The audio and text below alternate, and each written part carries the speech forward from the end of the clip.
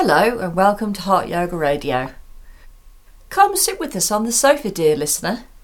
Snuggle in. Here's a comfy cushion for your back. Here's a hot water bottle and a cup of tea and a nice piece of cake. And let's begin. So a bit more of a fun topic today.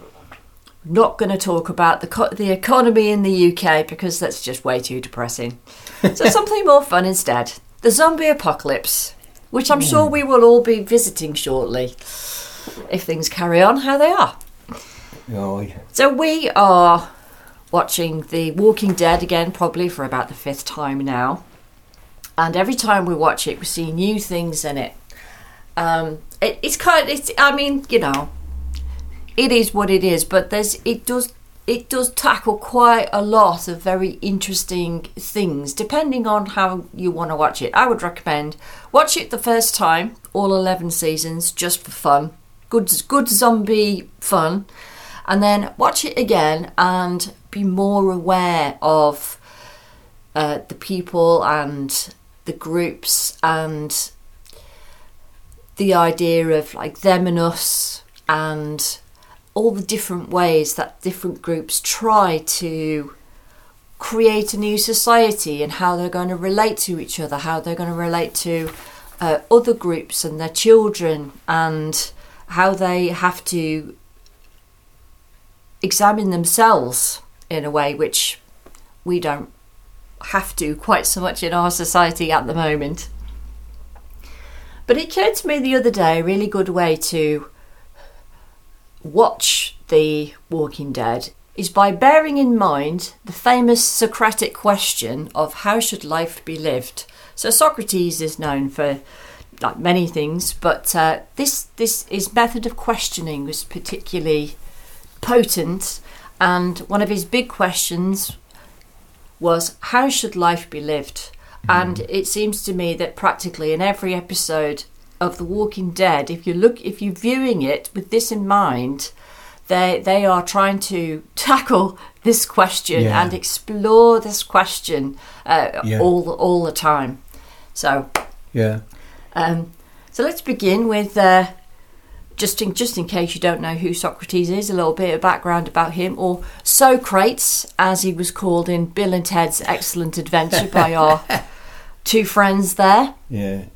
So let's have a little go. So who was Socrates and what was he about then?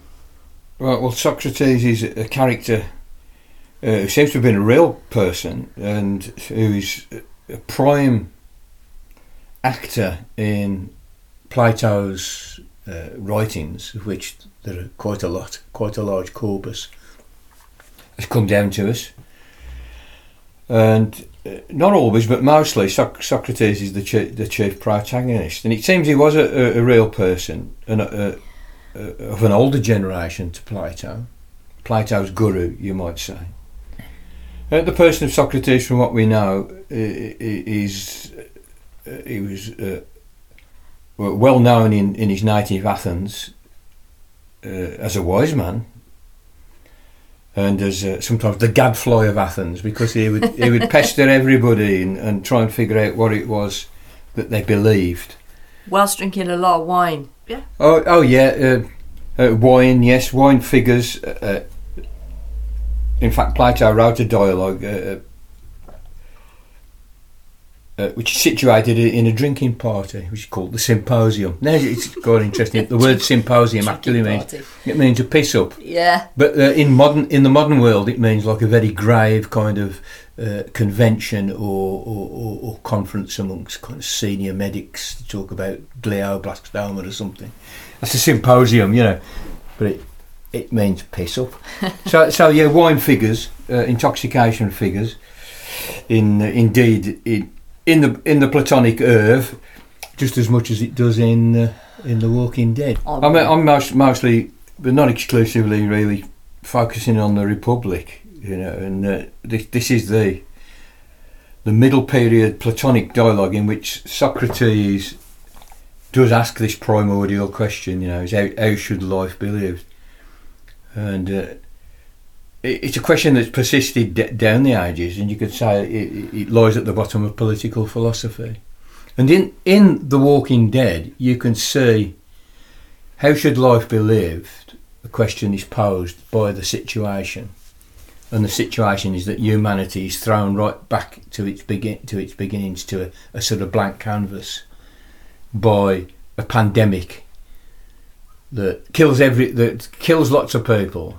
But they come back as zombies, who are these mindless creatures with very little brain activity, but enough brain activity to seek out living human beings, to kill them and eat them, and turn them into zombies in the process if they're not actually completely dismembered. The only way of killing them is to kill the brain, so they have to be stabbed in the head. So there's a lot of head stabbing in this thing, you know. Yeah. Spoiler alert. whether that's a reflection on Hollywood aesthetics or not, I don't know. You know, or the American psyche. We'll leave that to you. So it's a device to throw human beings back on the most basic resources. Yeah. And this is a common device in political philosophy, is to imagine a state of nature. Right, the state of nature is like humanity has just emerged from its pre-human phase, either because God created it or evolution reached such a point that we can now speak to each other and organise and do typically human shit. Right, so and Socrates is doing a similar thing in the Republic, because what he's trying to do, he's trying to start from scratch.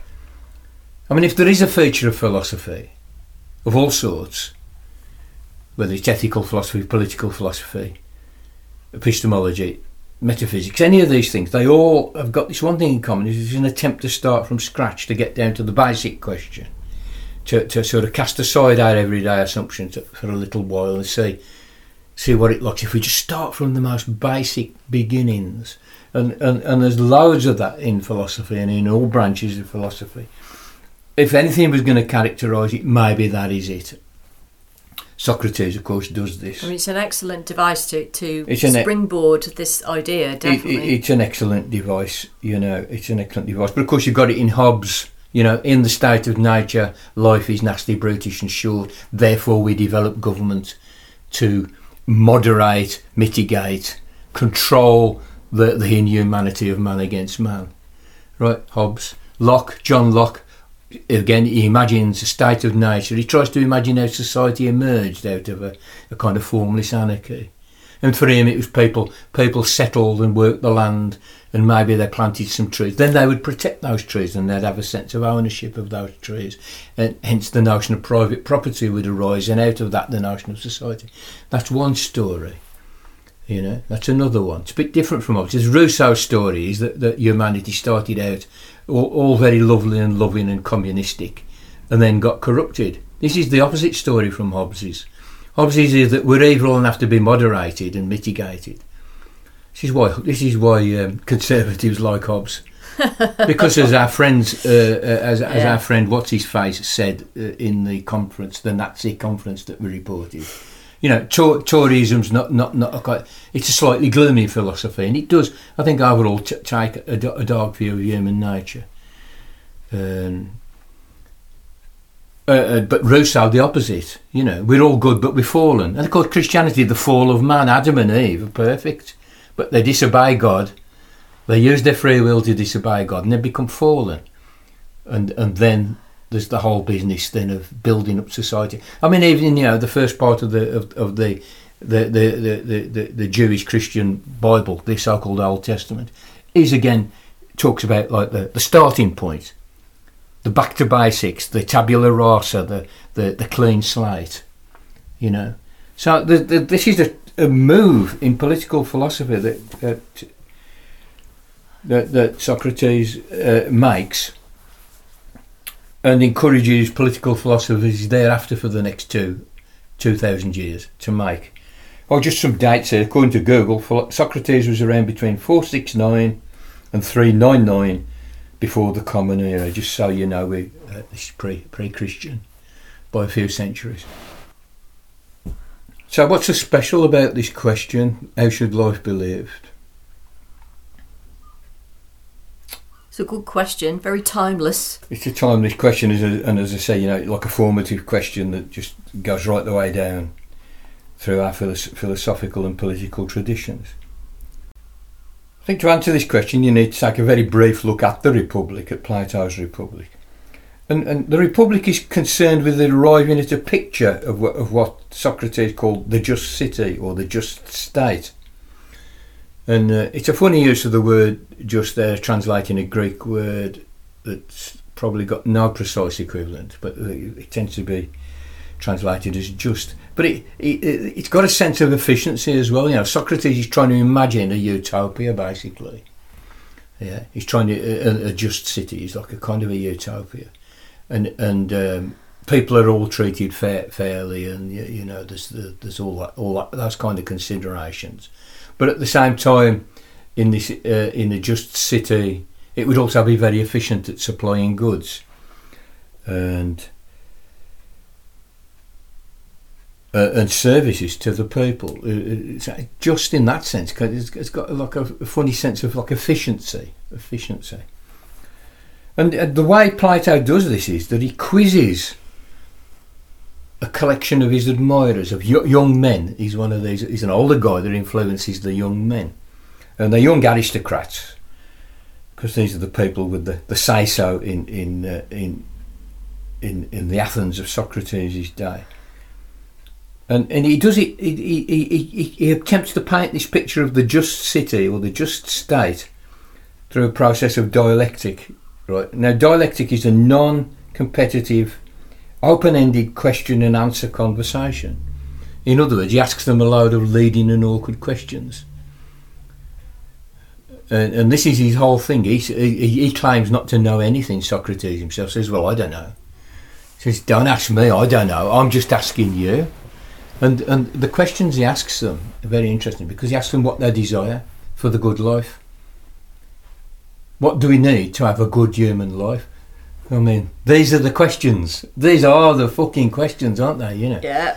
And it's in every episode of The Walking Dead, isn't it? But the result is absolutely fantastic. The way Socrates leads the young men through the questioning. And he does seem he's being perfectly reasonable. It's a little bit faux naive, a little bit mischievous. He is a gadfly after all.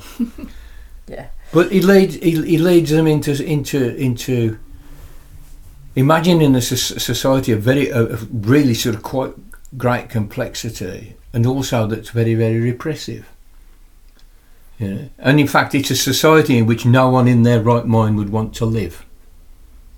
Now, somebody like Karl Popper said this proves that Plato was a fascist. He wanted to produce this police state, basically, where people are just governed by propaganda. Because the way the questioning leads is to what's basically a kind of a fascist police state. The utopia that their desire leads to is a police state. Yeah, I think the whole thing is to point to that. It's to point to that. To say, look, this is shit. Yeah. Look, what you desire here and trying to make these things happen is shit. But as I say, somebody like Karl Popper drew upon it as evidence for Plato's fascism. Other commentators, I think somebody like T.H. Green, at the turn of the 20th century, thought, well, now actually Socrates is just being ironic, and he's pointing out to them, to the young men, where their desire will lead. Yeah. If it's like completely... The consequences of pursuing these particular things. That's getting them to think about it. Yeah, and it becomes like a kind of a consumerist society that through the consumerism, the unbridled consumerism has to become fascist. Yeah. And we live in such a society, I would say. And it's also a society in which people have to be kept in the dark.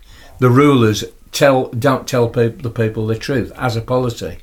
They tell them what is called noble lies. We've got to lie to them. We'll tell them noble lies, which is for their own good. Yeah.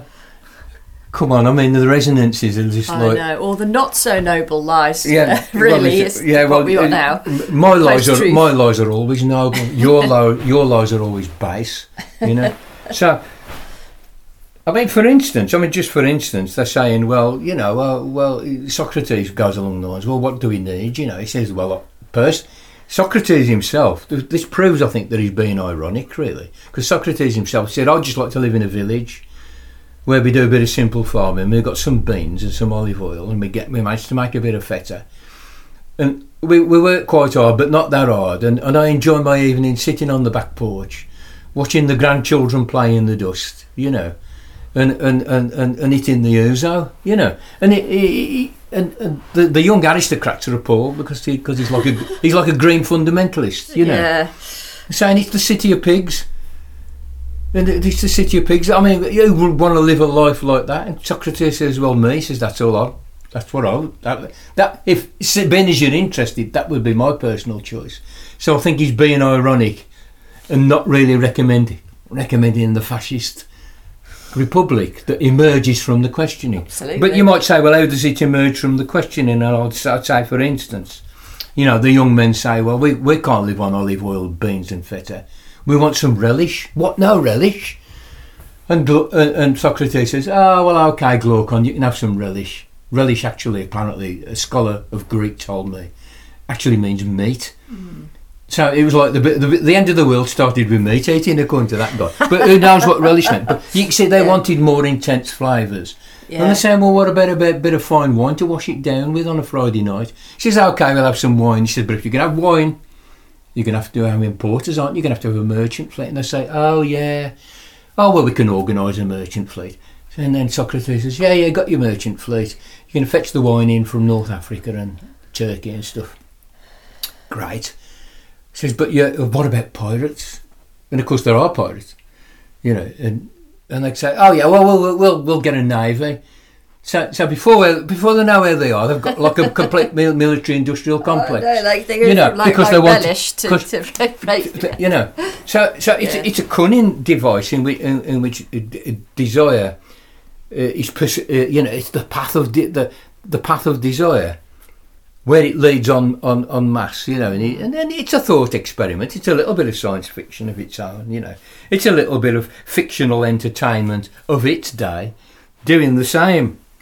Having the same fun, questioning fun as Walking Dead is doing today. Yeah. Even though I would say Walking Dead's it's kind of rambling, as is the Republic, and it's got lots of continuity because it runs for 100 episodes. It's 11 seasons long. Oh no, and how many? There's 20 episodes or something. Many episodes.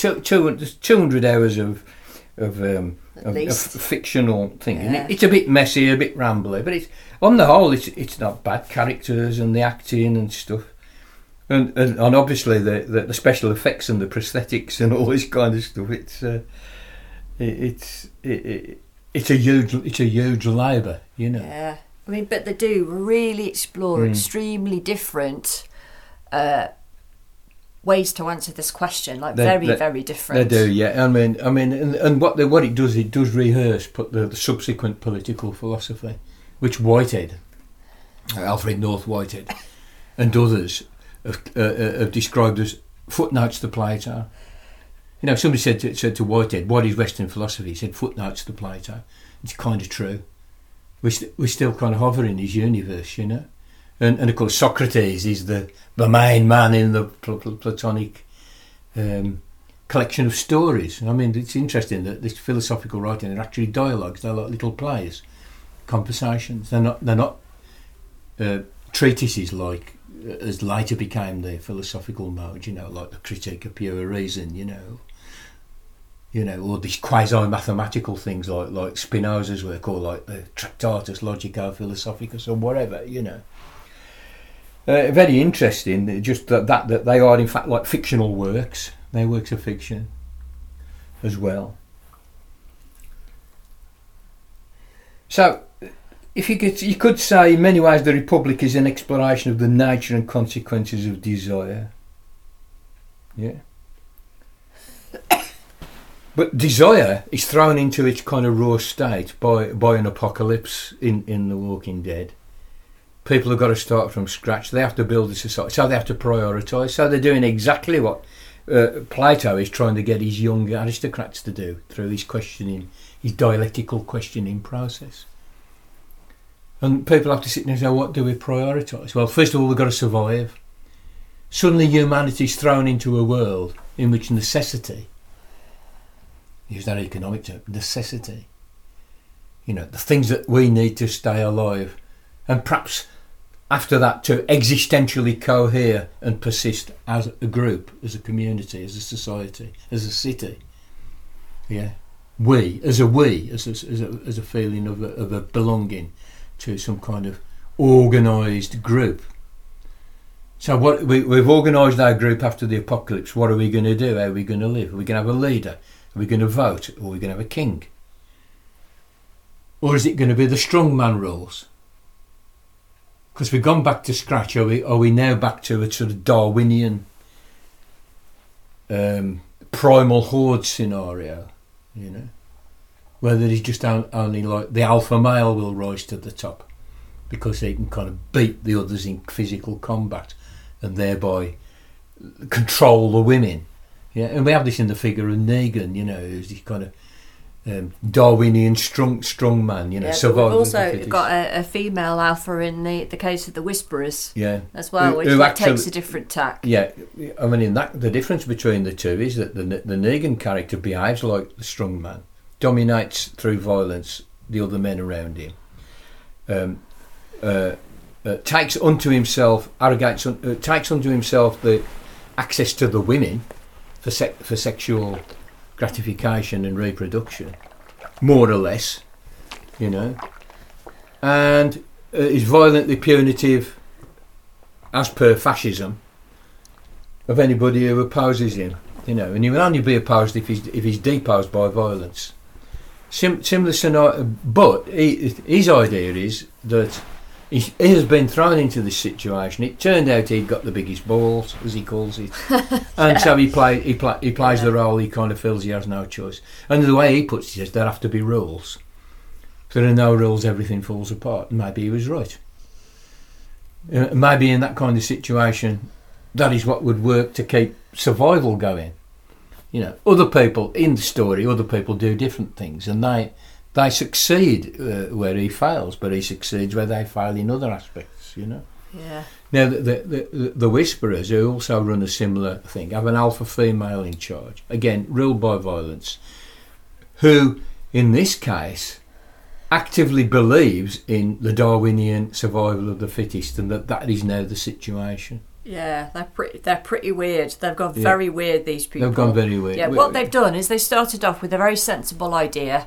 Spoiler alert, stop now if you really want to watch The Walking Dead and not want to know kind of anything that happens. Yeah. But if you cover yourself in like zombie goo, so you cut one open and slather yourself in the goo, cover yourself in the giblets, you can walk amongst them, and as long as you're walking in the same way that they walk and acting in the same way that they walk, they can't detect that you're alive, and they'll just leave you alone. So you can be safe.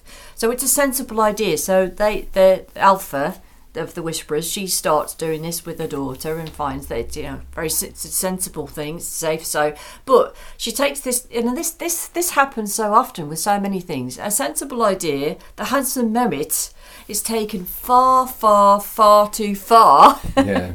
Where she said, no, we must be like the dead now. We must roam like them. And, if you make a noise, you'd kind of deserve to die because the dead don't speak. And it's just, they just sends them off into insanity, really. Yeah. And they're just living in this completely crazy way. And the interesting thing about that group is they have no ambition collective ambition beyond survival. No. And maintain it, and therefore maintaining their kind of very, very tight structure. Yeah. Which can only be deposed by, violence. Yeah, but she has a very different method of control through violence than Negan does, because she controls a massive herd of zombies, because the Whisperers they actually wear sort of masks made out of zombie faces as well, so they look, you can't tell them apart at a glance from the humans sort of wearing the zombie suits and the zombies, which is a big problem for the living people.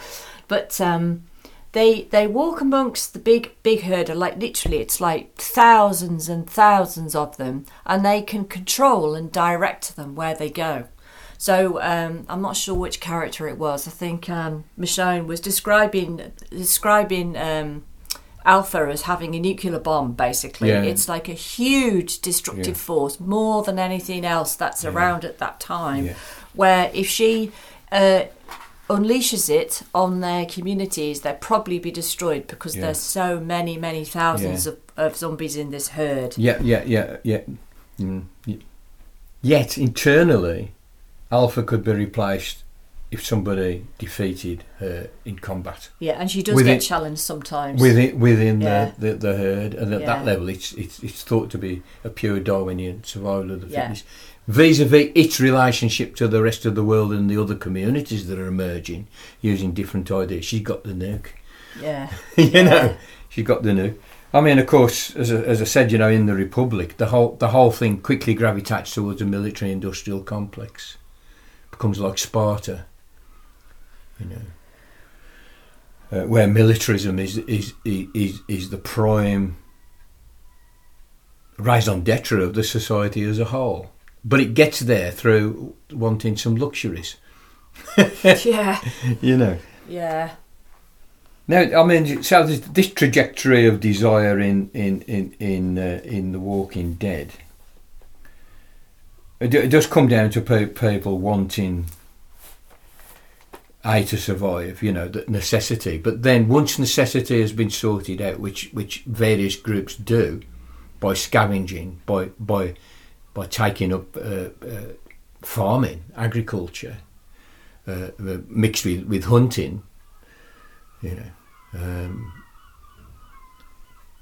I mean, they've built a windmill in Alexandria by now, and they're breeding their own horses for transport. Yeah, and people finding old solar panels so they can get electricity, and water mills, and it's partly from scavenging off the old society and cannibalising the remains of the old civilization, mixed with trying to make new starts, you know. So it's not a completely new start. It's not a complete tabula rasa. It's not a complete new beginning. But it's enough of one. Yeah. This is the important part, for necessity to just shoot right the way up the agenda. We've got to survive first. You know, and first of all it'll be me. Then it'll be my family and my friends. Or I may and then altruism comes in. I will lay my life down for my family and my friends. But I will overcome my 21st century scruples around violence and actually just, without hesitation, kill anybody who threatens them straight away. You know, there's the threshold of violence changes, of what is acceptable violence changes, as necessity suddenly rises up the agenda. And of course, we have the spectacle of people thrown into a state into which necessity is the main consideration of life. Right? How should life be lived? We survive. That's the answer to that question in that situation. Yeah. But some of the groups then manage to deal with necessity in a routinised way, with division of labour and social organisation, and maybe elections, or maybe everybody trusts who takes the big executive decisions, and they become a society organised, and therefore they produce a surplus, right? And therefore necessity stops being so important. So the next consideration becomes, well, what do we do now with the excess? What do we do with the surplus? What are our priorities for spending the surplus? And some of them, you see them that they're having children, or they're trying to develop their medical centre. There might be one doctor survived in a community of 100 people. You know, very often a common feature in The Walking Dead is that a strong man emerges. Some are more or less benevolent, or a strong woman. Or a strong woman, like the king, you know. And Michonne. He's benevolent, but Negan, a strong man, and he's a fascist, more or less. He's a sort of pragmatic fascist, you know, and will bash somebody's brains out to make an example of him. in order to maintain his iron rule through fear. Yeah. So all of this gets considered. All of this gets considered, but it boils down to this question: how is life to be lived? How should life be lived? Now, as we said earlier, what's so special about this question, and I didn't actually get round to mentioning what is really, really special about this question. And what is really special about this question is that it's got a dual nature.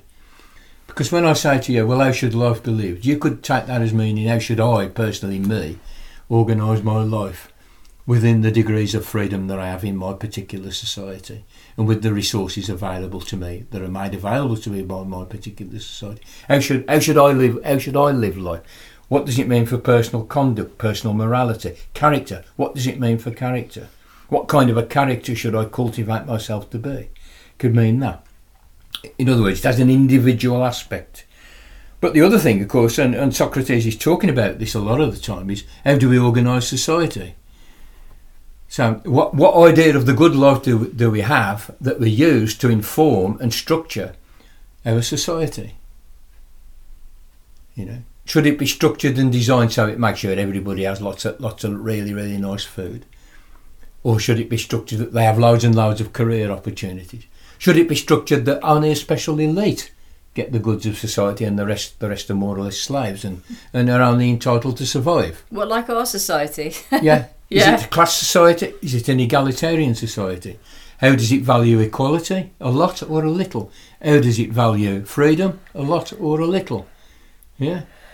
So those questions come into play the minute necessity has been dealt with, and human societies are actually pretty adept at dealing with necessity, though not very consistently. We do get famines, we get disasters, we get breakdowns of social organisation historically. We get huge examples of social organisation: the British Empire, the Roman Empire, the American Empire. These are huge feats of organisation that nevertheless fail, and fail periodically. There are all of these things to consider as well, So anyway, the question: individual and collective aspects, and I think the Republic does do that. He's very concerned, I think, with the character of people, with their truthfulness and so on. And elsewhere in Plato's work, Socrates has a great concern for character, for human character, because a part of this question, how should life be lived, even if you ask it collectively, you ask, well, what should a citizen be like? What kind of education do we need to produce that kind of citizen? What kind of employment do the citizens need to be engaged in order to produce that kind of character? So there's a sense of an ideal character that haunts all of this. Now in The Walking Dead you see this, because it runs for hundreds of hours. Was it 11 series, 20 episodes? I don't know, whatever it is. There's a lot of material there. So there's a lot of work on the character arc, as Hollywood types would say, and the getting of wisdom of the characters and their fluctuations. When their times of discouragement, their times of encouragement, and the fact that everybody is battling with their sanity in this situation that's so horrible. Yeah. And that's a kind of a post-apocalyptic world, which is the clean slate that gives the writers the room to indulge the question, the Socratic question. And they do this very well. I mean, some of the characters are there like all the way through from the first episode to the last, and you just see them go through so much, and sometimes they have to go off and sort of be on their own for a while just to sort of handle all the shit that they've been through, and then they come back and they're different. But I think the series handles the character development very, very well, and partly because they've got so much time to do it in. But certainly the characters that are either in it for quite a long time or all the way through, they drastically change. But when I first watched The Walking Dead, I watched the first episode and didn't like it. I thought, oh God, the female characters are pathetic. This is just going to be a big boys' game, isn't it? And I thought, but they'd done that so that they were giving the female characters an incredible scope to change and grow and kind of practically run the show really by season 11. So I persevered with it, and I was glad because they really do a lot with the female characters, which it's one of the reasons why I like it so much. Yeah. So yeah, there's a kind of a getting the wisdom of the characters, isn't there? You know, it's sort of at the best. Some, of course, some regress, and some get killed, or some just die. But we're not going to say who. Yeah. Yeah. By which time before they kill them mercilessly, the writers make sure that you're kind of fully. You're sympathise. You're really you're rooting for somebody, then they kill them, you know. So yeah, we will warn you. Then you get to be with the other characters while they absorb the loss and deal with the loss and the new changes and things which are going on all the time. Well, I mean that's a dirty trick that Socrates plays in that it all starts out sounding really great, you know. We're going to have wine and relish, you know, and it's going to be great. We can do this. We're really organised. And then he kind of like slowly leads them from the butterfly strewn paths of youthful optimism and aristocratic short-sightedness to the full horror of the fascist state, which they all think is kind of quite cool, you know. Yeah. And it's very reminiscent of the British Empire, you know, with the public school system, because, you know, special people are educated in a special way to become like the leaders of this dystopian, authoritarian hell. I mean, one of the things that The Walking Dead does as well is that they really play out each idea, because they've got, again, this huge campus to do it on. So when say Negan's sort of fascist setup enters the lives of the group that we're following, we're taken all the way through about how it falls in the end, and sort of you can clearly quite see why it falls in the end. And it's quite good at bringing out contradictions in the various systems. It's like the rise and fall of empires, like in I don't know, sort of like 50 episodes, something like that. You know? And you know, on the small canvas of post-apocalyptic Georgia, you know, and Virginia, you know, and obviously full of metaphors and all the rest of it. Yeah. So we kind of, for all of its flaws and its crassness, we've got a kind of a little, if we want to, we've got something we can have some fun with there on a sort of philosophical level, and we can draw out these resonances with Socrates, Plato. Yeah.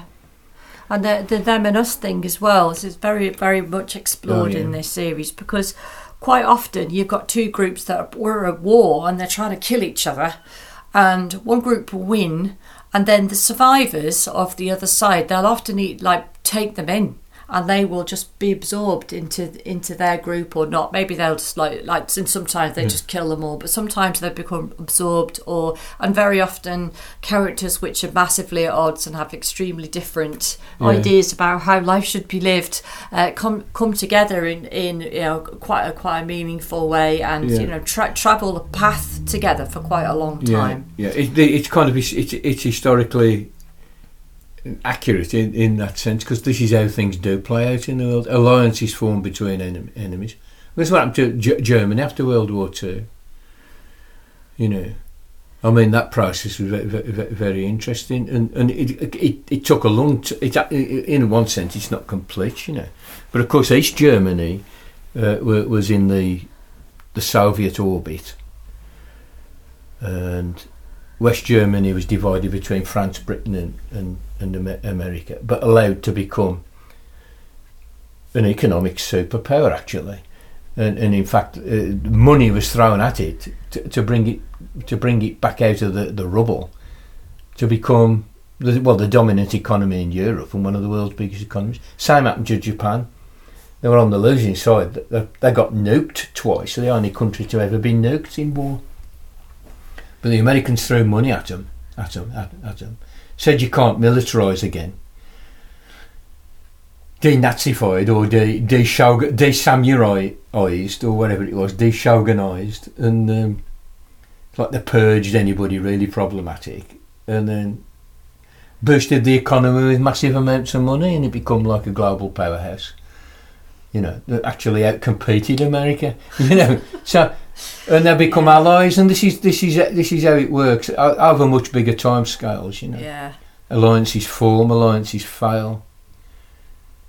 I mean, the example of the Soviet Union and China, both the product of communist revolutions, which, as far as I can see, were in the initial phase genuine communist revolutions, whatever you think of what they became, that formed alliances, because they were both Marxist Leninists, some sort, you know. But at some point it broke down, and they even had a war. They had like a border war, you know. And skirmishes ever since, and became not too friendly. And then, of course, the Soviet Union collapsed, but the Chinese Communist Party consolidated its power in China. You know, by taking a capitalist turn, you might say, you know, or a free market neoliberal turn. And all these complexities of real history, I think, are kind of at least semi-captured by The Walking Dead, and it makes the narrative sort of untidy. But that might be a strength, you know, for a piece of pop culture. Similarly, I mean, the Republic's untidy, it meanders all over the place. The theory of forms, you know, theories of education, you know, and all the stuff about the cave, you know. It's a vast rambly work, but that in a sense shows where that question leads. Many directions and into many labyrinths. How is life to be lived? But how it won't go away either. Because at the root of it is human desire. And whatever we are, we're desiring creatures. You know. But what to do with it? What to do with it? What to do with it individually? What to do with it collectively? What is its best expression? Because it can't express itself in all directions all at once. That is the thing about it. It demands some kind of focus or prioritisation, some kind of reflection. That's why we are reflective animals, because we're desiring animals. You know, I would say. And I think the Republic, it's about desire. And it's about how desire translates both existentially into the world of the individual, the lived experience of individuals like us, and how it reflects into the possibilities of social organisation, so that we may actually survive through operating collectively in one way or another. And many ways are possible. Historically, many ways have been tried. You know, and The Walking Dead actually brings that out, you know.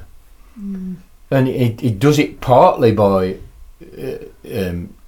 for the individual side, it examines character development, getting of wisdom, discouragement, encouragement, sanity, insanity, all of these modes of being human. And then on the level of political organisation, it rehearses the canon of Western political philosophy. You get a bit of Hobbes, you get a bit of fascism, you get a bit of John Locke, you know. You get little bits of primitive communism, anarchism, democracy. I mean, and the whole thing is informed naturally. It's an American production. The whole thing is informed by the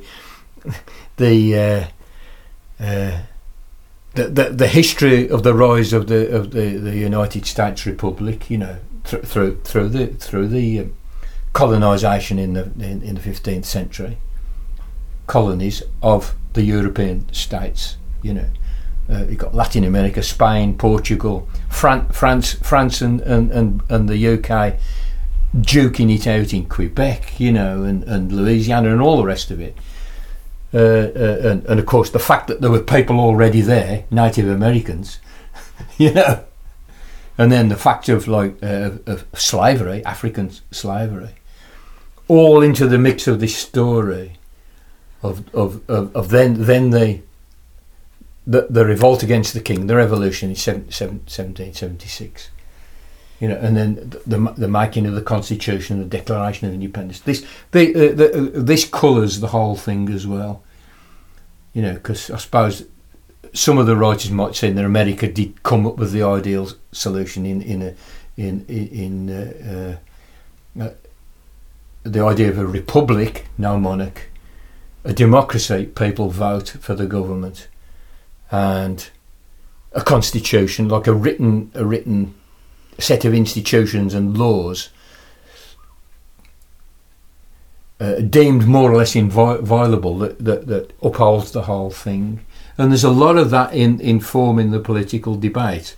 It's not a pure PhD on the history of Western political philosophy and imagined social forms.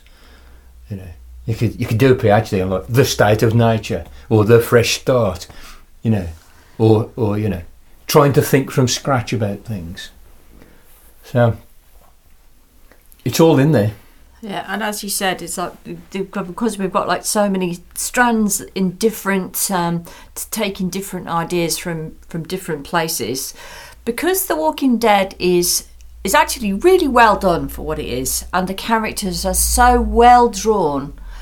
They've got so much the actors have got really good material to work with, and good, you know, it's a good script that it draws you in enough to truly be there, which means that you get to fully imaginatively experience what it's like to really live in these different kinds of societies with different values. And that's why I'm pleased that this series is so popular and so many people have seen it, because I think that it's quite an incredible learning experience, actually. If you're truly there inside these different societies, going through these struggles, facing these dilemmas along with the characters, and possibly thinking, oh God, what's Rick going to do about this? How is he going to cope with this loss or whatever? And maybe you'd be thinking, well, you know, what would it be like if I was in that situation? If I just lost everything, and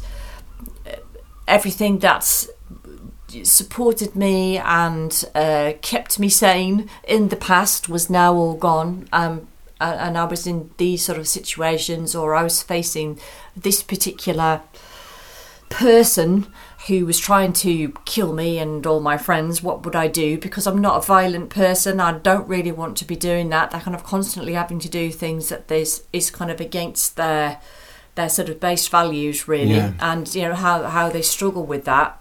So that's why I think that it's, because that also I like that the ultimate message, really, spoiler alert, is that living in a society that is peaceful and treats people with equality and respect and love is a really nice society and the best society. That's the conclusion to come to at the end through all the struggles. Yeah. And you get to really experience the oh God, that's nice. The time when it's like peaceful, you think, oh yeah, that's the society I want to live in, and it just draws that out nicely.